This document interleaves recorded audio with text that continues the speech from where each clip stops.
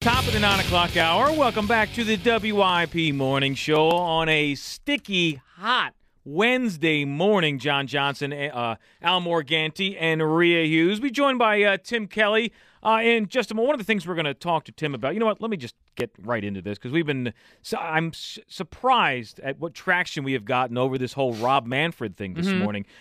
Brilliant writer, former producer here at WIP. Yes. Now a great writer for Odyssey Sports as well as Phillies Nation. Tim Kelly. Hey, Tim. Hey, John. How's it going? Good to talk to you, man. It's good to catch up, Tim. So let me lead off with this. So All-Star festivities, baseball takes center stage, have a couple days all to themselves and celebrate the game. Then Commissioner Rob Manfred has a Q&A with reporters.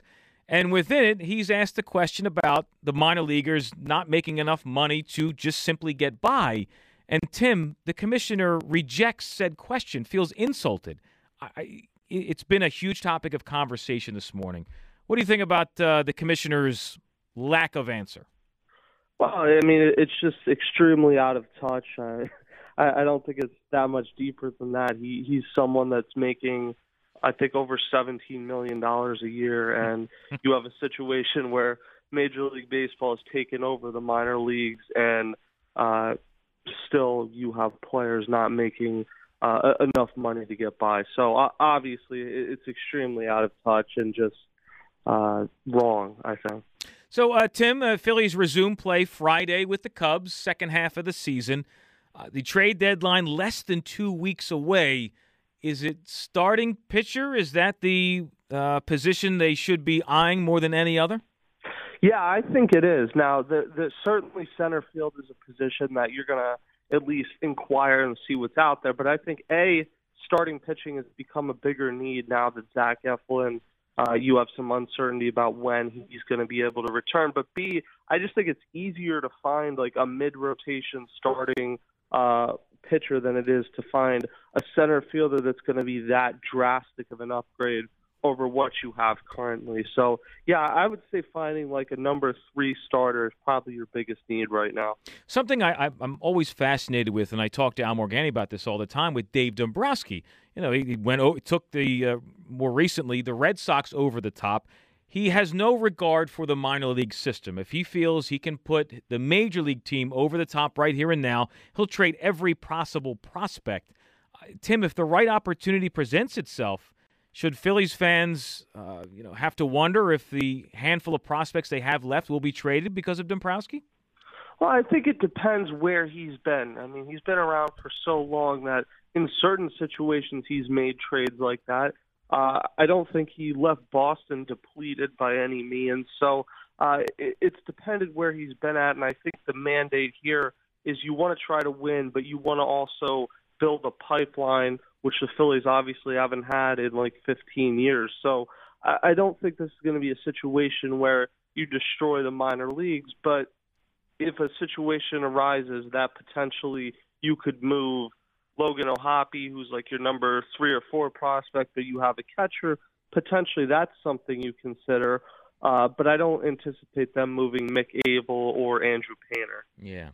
Well, you mentioned Logan O'Hoppe, the prospect catcher in the farm system. Right now, JT Realmuto has, 3 more years left on his deal. What ends up happening with that type of prospect? Do they look to move JT at a certain point? We know that his game is not what it once was. Do you trade the prospect because you can get value for him now? It seems I'm curious what your thoughts are on how you handle a prospect like that versus the here and the now. Yeah, it's possible that you trade him and he ends up being a piece that you're able to get something for, because the position that the Phillies have actually done a good job at developing in the minor leagues has been catcher. The flip side of that, though, is it might take him like another year and a half to get to the major leagues and be ready to play. And by that time, JT Realmuto only has a year or so left on his contract. If you get to 2024-ish, where he's ready to play every day, maybe they coexist for a little while and you kind of see a handing of the baton. If you think Logan O'Hoppe can be like a top 10 catcher, those type of guys don't grow on trees. So I'd be careful to trade him away just because you have JT Realmuto under contract right now. Now, Tim, I got to be honest. When the Phillies were swept in Toronto, shorthanded, I understand that, but it certainly looked like in that once they found themselves in a hole when Zach Wheeler just didn't have it, that they were just going through the motions and trying to get the game over with. Then heading down to Miami and having an off day in between, I was fully expecting them to drop 2 of 3 and look really bad, and we're suddenly questioning, all right, well, here we got training camp coming up. I guess the Phillies are already calling it a season. Tim, I never expected them to come out and sweep their Achilles heel in the Marlins. Were you shocked by that? Yes, I was. If you had told me going into that series that there was going to be a sweep, I don't think I would have put money on the Phillies being the team doing the sweeping. So it really was a statement win, and it completely changes how you head into the All-Star break. If they had lost 2 out of 3 there, you'd say, wow, this is a team. Maybe you wait another week or 2 to even see if you're buying. The fact that you go in there and you're able to take 3 of 3, I think it really solidifies that this is a team that even if maybe the NL East is out of reach, is a legitimate contender for one of the wild card spots.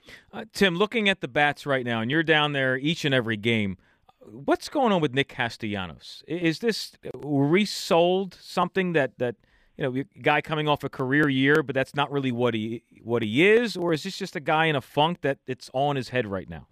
Yeah, I think he's more a guy in a funk because certainly he benefited from playing at Great American Ballpark, which is one of the most hitter-friendly parks in Cincinnati. But he was a really good hitter in Detroit, where Comerica Park is certainly not a hitter-friendly park. He just needs a reset, and potentially the All-Star break will give him that. This is someone, I know people don't like to hear it, but he's just too good to continue hitting like this. Now, he isn't a good fielder. That is what it is. You didn't anticipate him playing in the field like this, but the Harper injury has kind of forced that. But in terms of offensive production, he is much better than what he's given so far.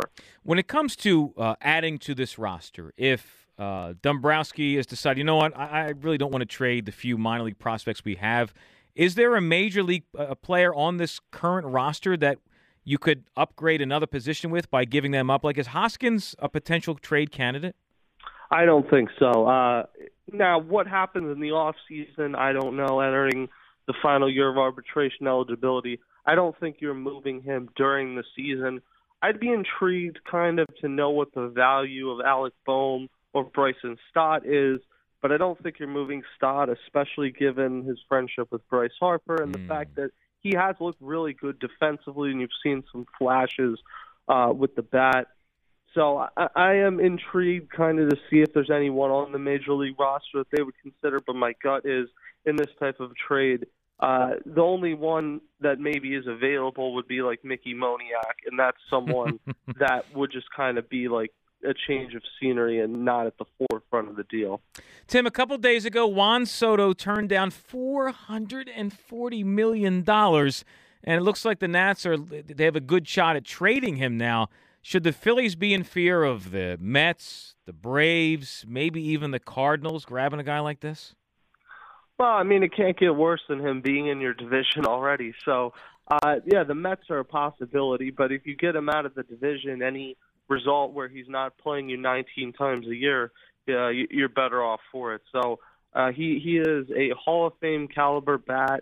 He's going to be doing it for probably 15 more years. So if you can get him out of the NL East and maybe even out of the National League, you're in a much better situation if you're the Phillies. Yeah, Tim Kelly does a great job covering the Phillies for Odyssey.com and Phillies Nation.